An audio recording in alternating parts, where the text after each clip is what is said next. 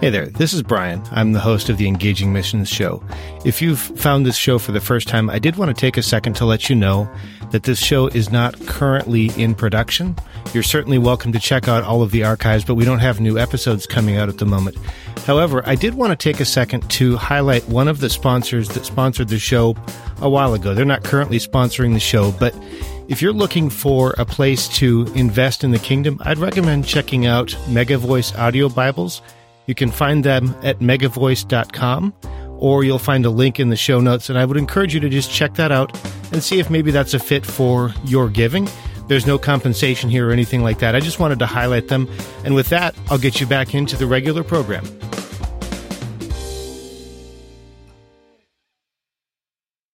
Should we provide free health care in developing nations as a missions opportunity? We'll talk about that and more. This is the Engaging Mission Show, episode 175, with TJ McLeod of One World Health in Nicaragua. Welcome to the Engaging Mission Show, where we are bringing missions home. Here's your host, Brian Ensminger. Welcome back to the Engaging Missions Show. Our goal is to equip, challenge, and inspire you to connect, give, and go. This week, we're going to be talking about how a musician became the regional director of a health organization, how God sometimes leads us on winding paths through our lives, and also about providing sustainable health care in areas that need it the most. We're going to have our next installment of Engaging Trivia, including the answer from last week. We're going to hear another story, or really continue our story from Mongolia. And we're going to talk about one way that you can bring missions into conversations with children. I would like to welcome Ida, who recently subscribed to our email newsletter. If you'd like to get weekly inspiration in your inbox, visit engagingmissions.com/subscribe and fill out that short form. Right now, I'm pulling inspiring or challenging quotes from early episodes, and I'm sharing those along with some of my own thoughts. So, Ida, welcome. We're glad to have you. And with that, we're going to head right into this week's interview. All right, let's get started. Today, I am so excited to have with me TJ McLeod. He has a real passion for sustainable healthcare and affordable healthcare, and also seeing what people can accomplish when they're properly resourced and encouraged. He's originally from Oklahoma. He spent a few years recording and touring as a musician, then some time with an outreach in the Dominican Republic. He has a master's in international relations, and he's now the regional director for One World Health in Central America. TJ, welcome to the show. Thank you. I appreciate it.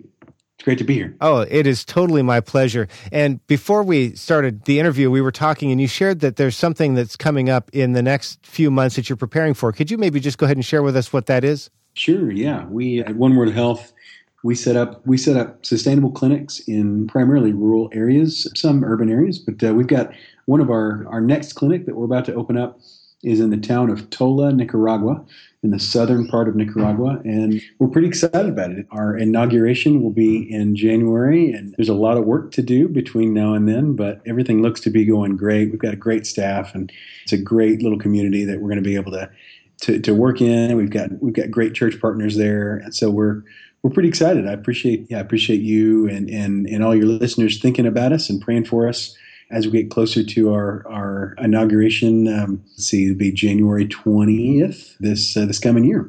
Wow, that is very exciting, and I'm really glad that we were able to share that. For those of you who are listening, it is a little bit weird to ask you to do something this early into a conversation, but I would like to challenge you and ask you to pray for this. At the time that this airs, it'll be right about the opening time of this clinic, and there's a lot that goes into that, a lot that I'm certain that we haven't gotten time to discuss, and a whole bunch of stuff that I don't know. So I would just ask that you go ahead and pray for that you would hold it up in prayer. Now, TJ, as the regional director for One World Health, I would imagine that involves a lot of things besides, in quotes, just opening clinics. Can you share with us maybe a little bit more about what it is that you do with One World Health? Yeah, absolutely. In my role as a regional director, I live here in Managua, Nicaragua, and my role is to develop and expand and manage One World Health's presence here in Central America. Right now, we're just in Nicaragua as far as Central America. We have other projects in Uganda as well. Under my umbrella, just Nicaragua. I get to establish and expand and manage our presence here. That looks like opening clinics. It also looks like hiring really great Nicaraguan staff. I'm the only North American with the organization here in Nicaragua. We've got an excellent local staff. As well, it looks like being a point of contact with all of the legal and the regulatory issues with the Ministry of Health and government as well, trying to make great contacts with our church communities and the other NGO and ministry communities in and around Central America and Nicaragua to find good partnerships and continue to serve people as best we can. Wow. And I'm thinking about this. So musician to being part of an outreach in the Dominican Republic to now being a liaison, hiring and bringing people on, developing relationships. I'm sure that securing funding is also a part of what you do. It is. How did you get from musician to regional director for a health organization? I kind of ask myself that on a regular basis. I think it's kind of a weird story, but I think I can point back to as a young man, we had a youth group intern. So he's a college student. He was living in our house for the summer. He was working with our youth group at the time, and he loved Jimmy Buffett. He loved the music of Jimmy Buffett. And so I got exposed to that. And as a young kid living in Oklahoma, I'd never been anywhere or done anything. And there was all this music about like the tropics, about Latin America that I just was super intrigued by. And that God used that to plant a seed in my heart. And eventually I moved past some of the cliched aspects of Jimmy Buffett's music and actually got to visit Central America and get to meet amazing Central American and Caribbean people. And even throughout my music career, the more that I traveled with music, the more that I fell in love with the world this world that God had created and the people that were serving him or didn't know him or were serving him even if they didn't know it. And so at a certain point in my wife and I's life, when we decided, hey, we really want to dedicate our lives to international service, all of a sudden that made sense. And then as I thought about how, where I want to put my energy, we found out that we really wanted to make really practical, tangible differences in people's lives. And even though I don't have a medical background, medicine seemed to be, and access to medicine and healthcare seemed to be a very, very useful, practical way to make a difference in the life of a community. So that's how I got here. There's more to it, but at the same time, it's also about that simple. God leads you. I think God leads us all through really strange seasons of our lives and that are all connected. And I look back and I can see all the connection points, and it may seem a little bit weird to have a singer-songwriter be a regional director over a medical NGO, but at the same time, I can look back and see all of those different things are things that God used to prepare me for what I'm doing right now. Oh, absolutely. And I think it's really exciting to think about your ability to look back with that perspective and to see the sort of the squiggly line as God's led you from where you were to where you are. And I would also think that during that, you've probably kind of from time to time gotten to the end of your ability and had to step out in faith. Can you maybe share a little bit about some times when you've had to step beyond what you thought you could do and continue following God? Yeah, I would say, a time in my life when I could point to when I really had to step out in faith was when my wife and I decided to go to grad school, and I went to grad school, and she supported me in that. It was amazing. At the time, we had come back from several years in the Dominican Republic, and we loved that experience. But we knew in that experience that we wanted more training. We wanted deeper, better training to do what we were doing and to work not only in ministry, not only in church work, but also in holistic, tangible, practical development ministry. I found Eastern University, and it was about that time when we realized that we were having twins. Oh, so we had to decide whether or not we were going to leave. What at the time I had a great ministry position in Nashville, Tennessee, where we loved being where we were, and we were surrounded by great friends. We had to decide whether or not we were going to stay where we were in a very comfortable place, or follow this crazy idea of going to grad school and getting better trained, and with the intention of going back into international ministry. And that was a difficult time. That was a difficult decision in some ways. In other ways, it was maybe the easiest decision we've ever made, but at least getting there was difficult in some ways. But I can look back and see that God's hand absolutely guided us and protected us through that process, put the right people in our lives, the right income at the right time, the right professors who just really spoke into my desire to serve in these ways. And so, I can definitely look back and see that as a time of great faith building for me, and I think my wife would say the same. Wow, that's interesting. As you were sharing that, you keyed in on something that I've been thinking a lot about lately, and I don't have necessarily a lot of clarity about how other people approach this kind of thing. But you mentioned that this decision was both a really difficult and also a really easy decision for you. Can you share a little bit more about how you approached making that decision and knowing what direction you should head? Sure. Yeah, I think the decision to move in the direction that we felt like God was calling us was an easy decision. We knew we needed to do it. We knew we wanted to do it. We knew that it was a deep desire that would ultimately bring us fulfillment. But we also knew we had no idea how to make it work. We had no idea how to feed these two babies that we, now had, and how to deal with, full-time work plus grad school. And my wife at the time was not working. And so, financially it was difficult, and relationally it was difficult in lots of ways. I didn't spend a ton of time. Truthfully, can't say I was an awesome husband or father those first 2 years while I was in grad school, but in ways that I can't even explain. I think God even expanded my wife and I's ability to deal with those things. And so I think that's what made it hard. But at the same time, the knowledge that we were doing what we really wanted to be doing and what we felt like was right in the middle of God's will for us and what God had blessed us to be able to desire, I think that was really easy, even while the path was hard. Wow, thanks for sharing that. I really do appreciate that. As you look back over your life and the ministry that you've been doing so far, are there any key scriptures or anything that's really been foundational to how you approach life and ministry? I think it's not necessarily a specific scripture, but I think it's mainly just this idea in Matthew of the kingdom of God. This idea that the kingdom is this thing that is inbreaking, that that is here but is also still coming. That's really deeply influential for me and meaningful to me, because I do feel like that holistic ministry, holistic development, any development, truthfully, whether it's faith-based or not, I think is a part of that inbreaking of God's kingdom here on earth.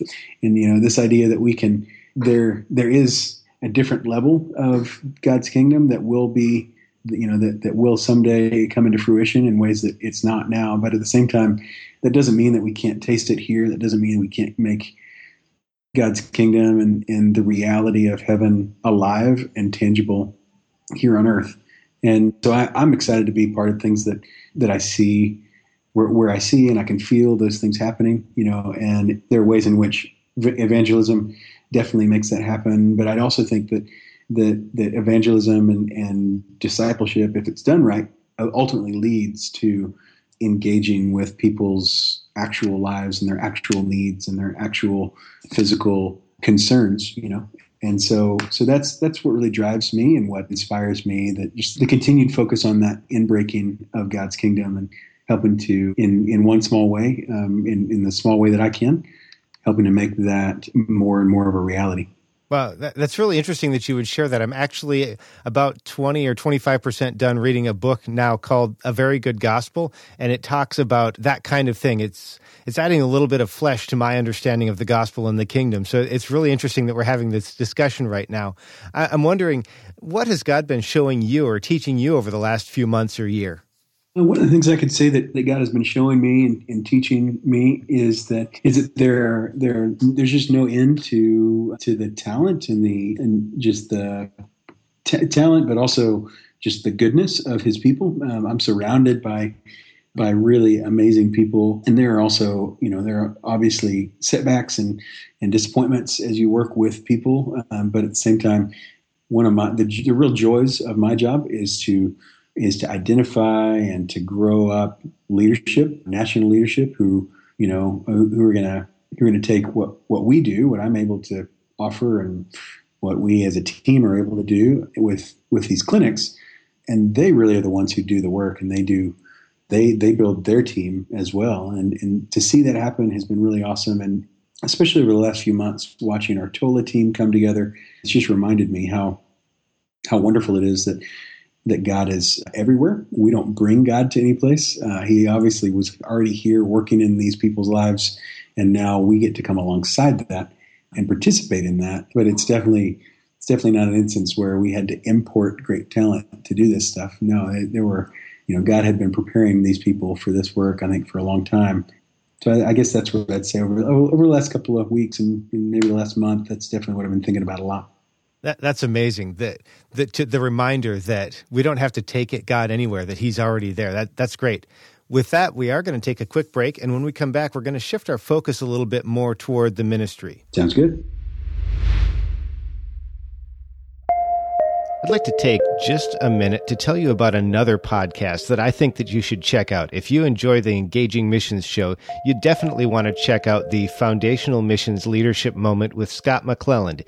He's been a guest on the show, he's a friend of the show, and he's just recently finished up a series where he was on location in Thailand talking with some missionaries there about leadership. I thought it was a really, really interesting discussion. You can check that out at fxmissions.com. I think it's worth your time to at least give it a second to check it out. We're here with TJ McLeod, and we've been talking about some of the things that God's shown him, and that was really interesting to me, TJ, as I think about most of the ministry models that I'm familiar with in terms of medical ministry or that kind of thing. Typically, what I think I see people doing is, export some doctors or some nurses from the U.S. or from some other country. We'll put them someplace else, and then they'll do sort of the ministry, and they'll do the medical stuff as well.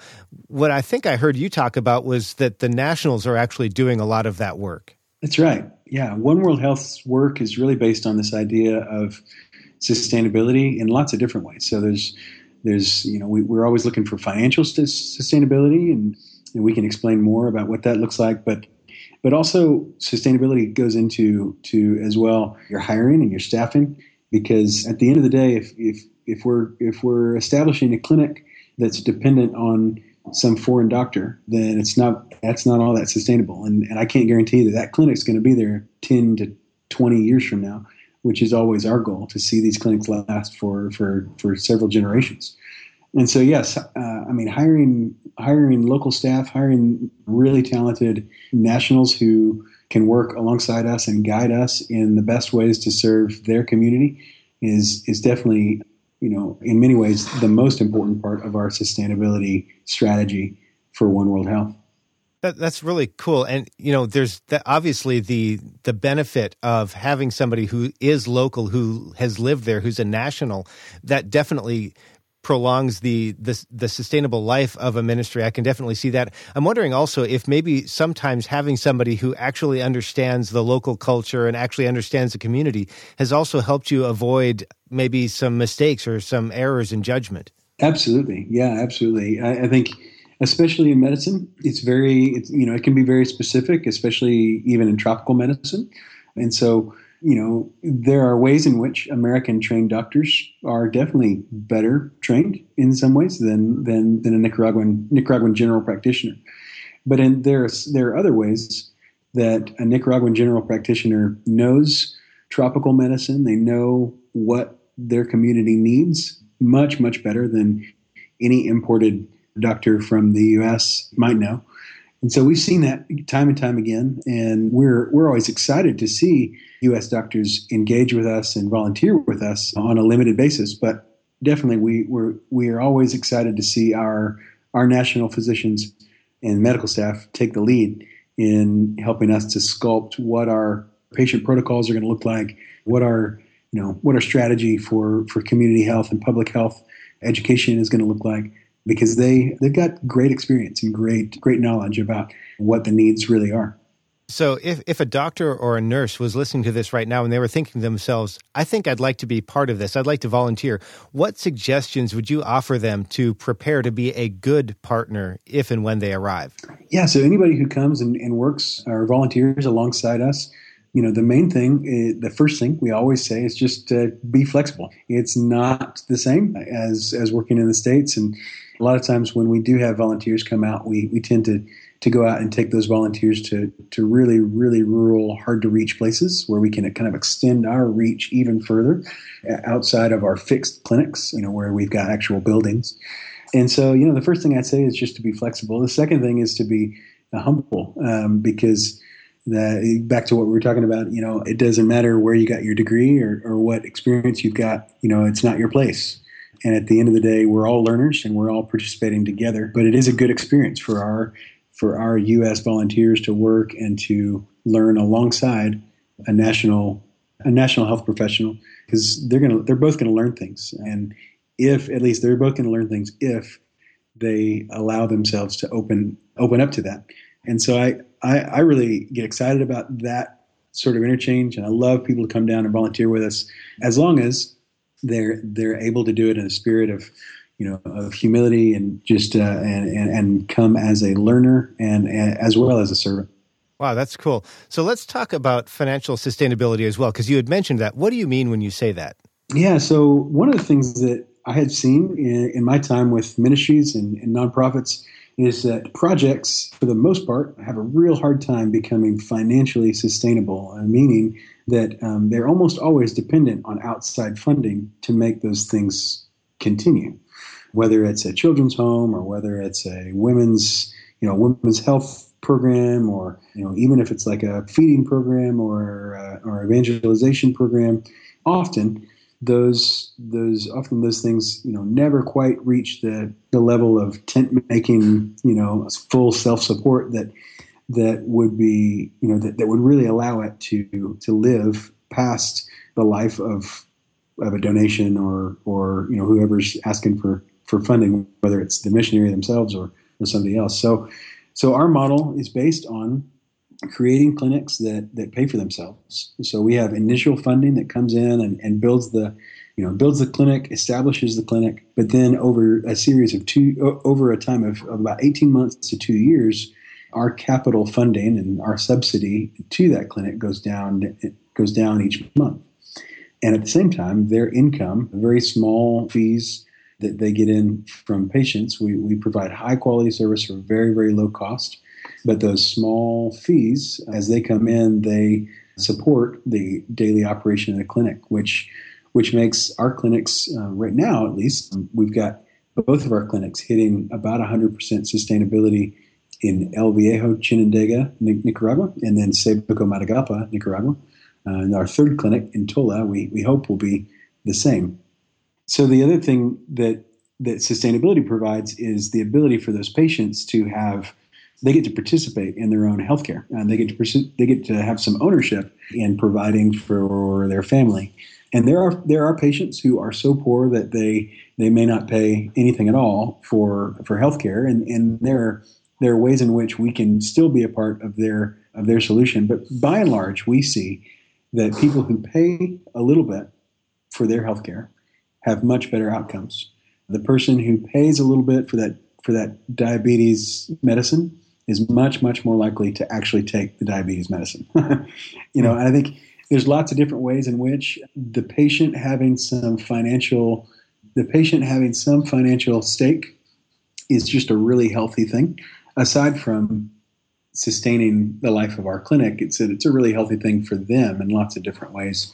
And so it's just another core value of One World Health that I think is really different. A lot of ministries, they cannot bring themselves to charge anything for what they're doing, whether it's a health ministry or a school ministry or something like that. But really, I think we have to admit that all of these things have value. If we continue to give them away for free, we continue to then tell people that they really don't have much value, or they're not to be taken as seriously as maybe they otherwise might be taken. Wow, that's a great perspective. I really appreciate that. Just kind of tying a bow on this section, looking back over the years, if you could do it all over again, is there anything that you would do differently? I think so. Yeah, I'm really proud of the journey that I've had professionally and personally. I think my wife would say the same. She's been a huge part of all of that. And I hope my kids one day will look back and be really thankful for the experiences that they've had as part of our journey. But, as far as doing anything differently, I mean, there are lots of things that I've learned along the way. I definitely would have better church and community contacts before I did my hiring in some places. That's great insight. And, so you learn the hard way a few times about some of those things. I definitely would have paid more attention in Spanish in high school. But then again, that experience as well has been a lot of fun. And, I feel great about where I am with the language now. It took a while, but here we are. So, no, I think, there are some things I think we can look back and say, oh man, I wish I hadn't done that. But at the same time, truthfully, man, it's a good place to be where if you are where you feel like you're in the will of God, that's a good place to be. And you got there the way you got there. I'm not sure I'd ever change any of that. Wow, that's great. With that, we're going to take another quick break. And when we come back, we're going to shift our focus one last time more toward the listeners. It is time for our next installment of Engaging Missions Trivia. Last week, we asked the question, are most missionaries fully funded before they head out? If you guessed no, you are right. Many missionaries are not fully funded before they head out. That's just something maybe to keep in the back of your mind. That brings us to this week's trivia question. It's something that you can very quickly and easily Google if you're interested. The question is, where is Hudson Taylor famous for having gone?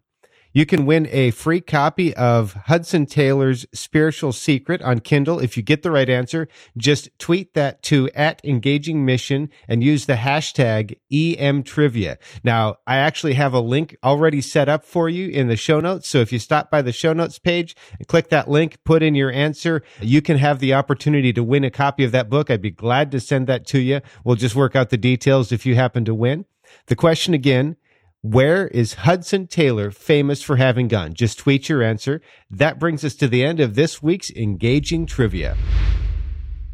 All right, we're here with TJ McLeod.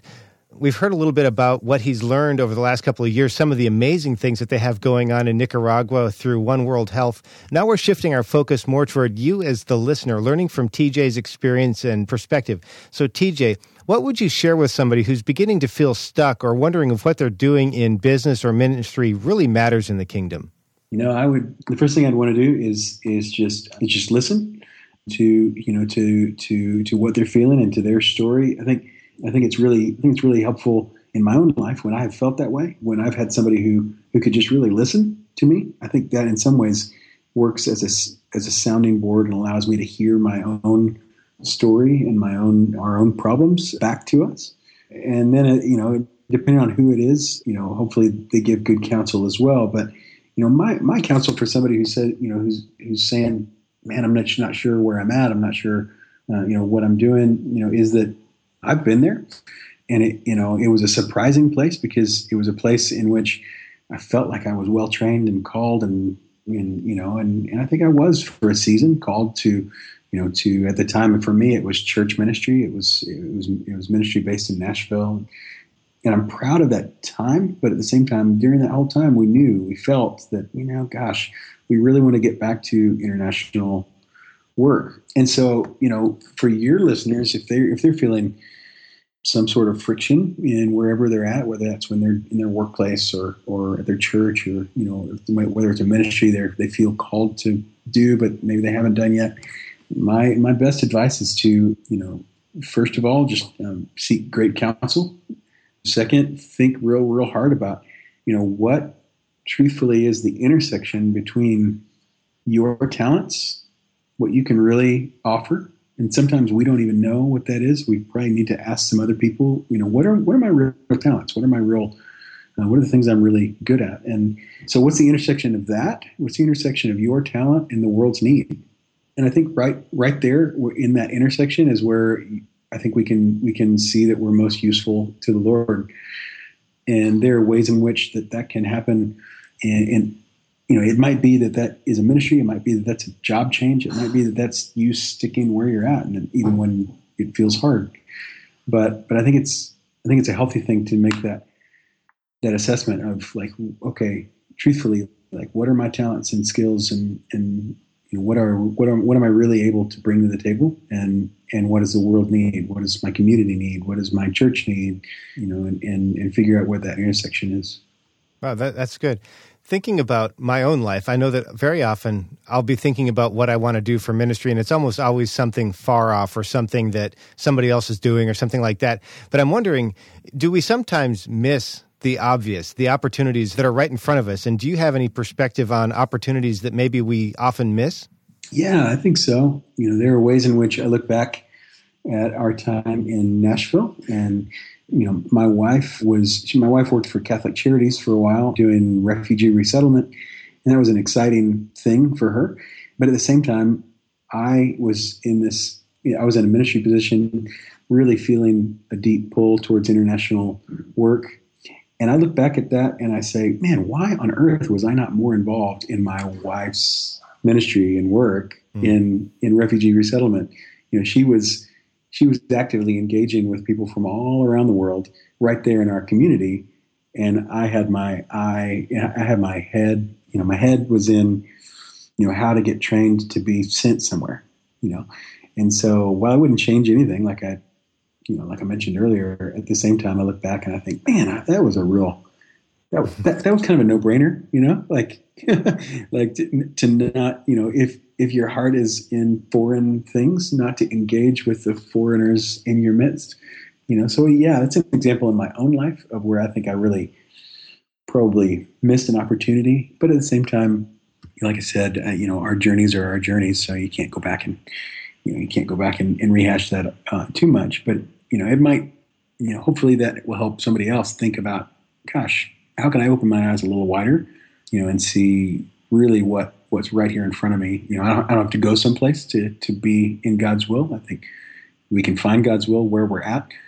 Even if God's will eventually will lead us somewhere else, that's fine. But, I don't think we have to wait on that too hard. I think we can always engage with God's will wherever we're at.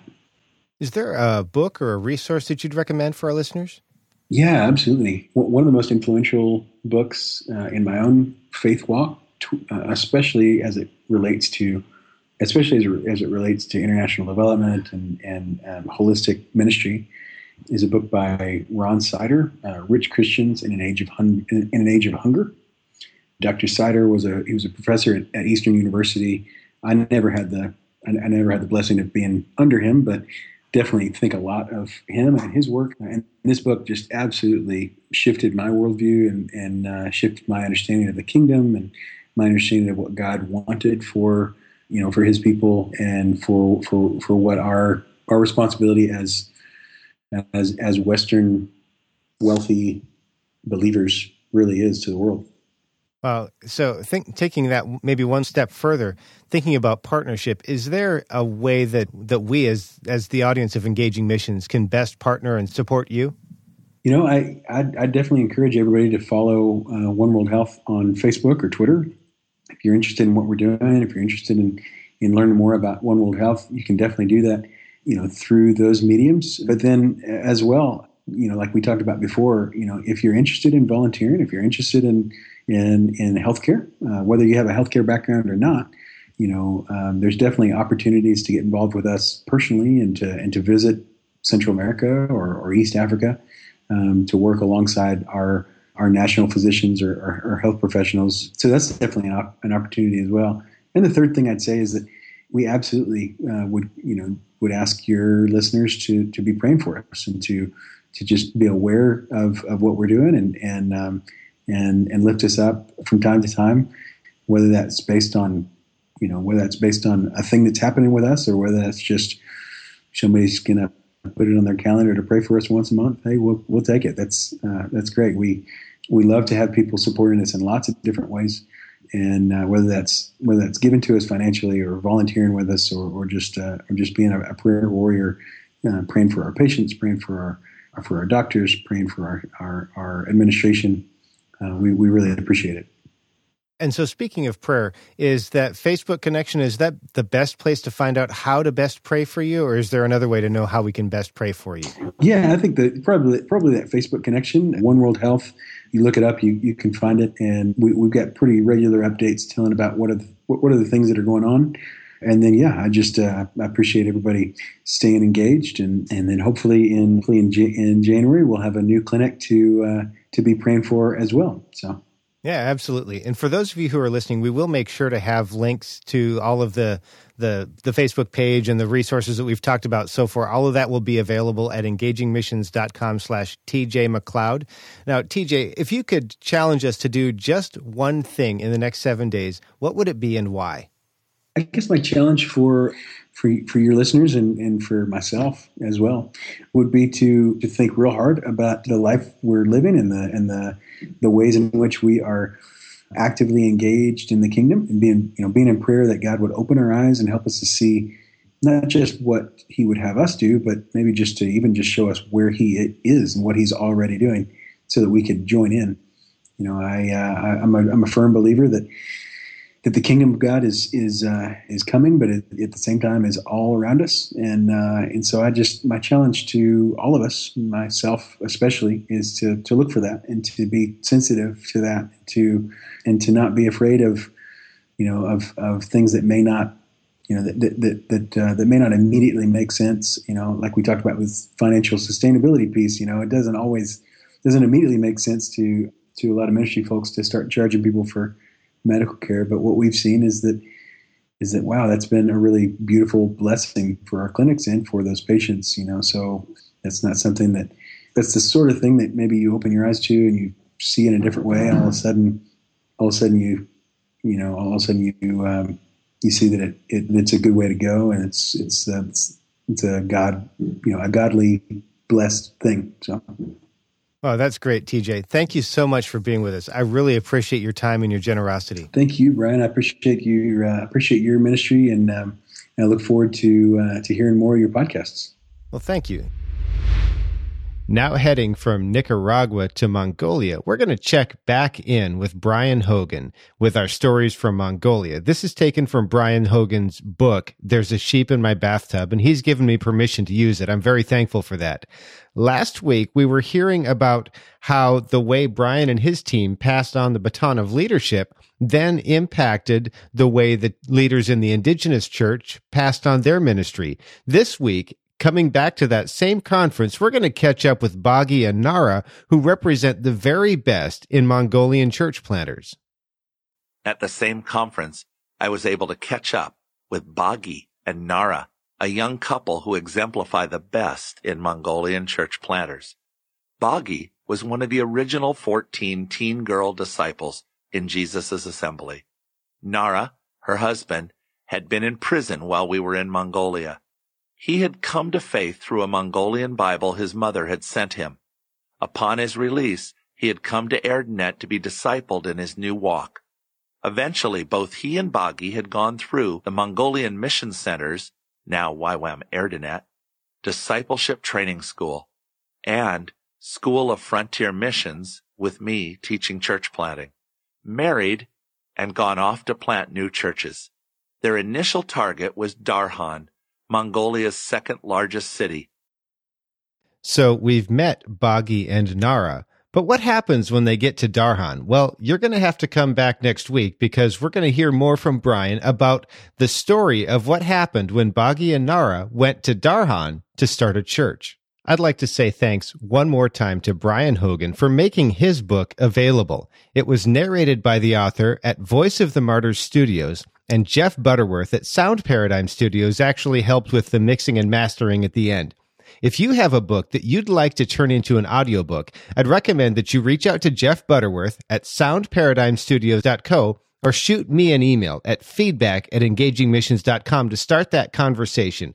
I would absolutely love to see more books available in audio format for those who either prefer to listen rather than read, or those who are unable to read without listening. And if you'd like to get a free copy of Brian's book, visit engagingmissions.com/free book, give Audible's service a try for a free month, and download this as your free book. That again is engagingmissions.com/free book.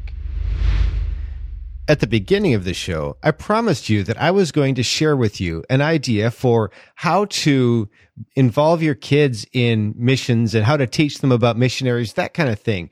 But before I do that, I do kind of have a confession here, because as I was getting ready to record this, I realized it's not something that we've really done very well in our family either. So I wanted to share that in case you're thinking, wow, this dude's got it all together. No, that's not the case. Actually, this is calling me up short, but I do want to share it with you nonetheless. The idea for this week is to sponsor a family missionary.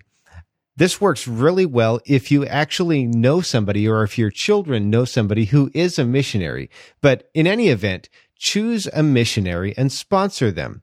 Talk about that missionary. Talk about them as people. Talk about their lives. Talk about what they do in ministry. Talk about where they are. Talk about their calling, and talk about how God's calling in all of our lives is important. But we don't want to forget people just because they're not near us. In fact, if you can get a fridge photo, I'd recommend that you do that. Now, if you and your family are looking for a missionary to sponsor, if there's not somebody that you know, I would recommend that you join us in funding Mark Brink and the ministry at Global Initiative. They provide resources for the global church to invest in building relationships and in discipleship and evangelism with Muslims. They do this across denominational lines. They do this across national lines. It's a good organization, and I would recommend that you consider that. You can find out more information about that at engagingmissions.com/fund16. But whether you join us in that or not, if you have kids in your home, or if you invest in children in a Sunday school class or in some other class or some other forum, choose a family or a group missionary. Find ways to talk about them and their lives. Make them real people in the minds of the children. Connect them. Make it a real relationship. And then use that to invest in their lives and to teach them about the amazing things that God is doing in the earth. We'd like to say thanks so much to TJ for being with us, and also to you for joining us. Show notes are available at engagingmissions.com/TJ McLeod. That is TJMCCLOUD. Make sure you check those out. We're doing everything we can to create value for you at our show notes page, and we'd love to hear your feedback about it. Also, make sure you come back next week when we'll be hearing from Robert and Sandra Jurjevich about missions in former Yugoslavia, surviving war, hurricanes, and more. Subscribe to the show by visiting engagingmissions.com/subscribe so that you never miss this or any episode. And if you have feedback or suggestions for the show, we would love to hear them. Please email us at feedback@engagingmissions.com. And thanks again for being with us. Thanks for listening to the Engaging Missions Show. You can find more great content like this, along with show notes, by visiting engagingmissions.com or by subscribing to the show in iTunes or Stitcher. Thanks so much for joining us. We'll be back next week.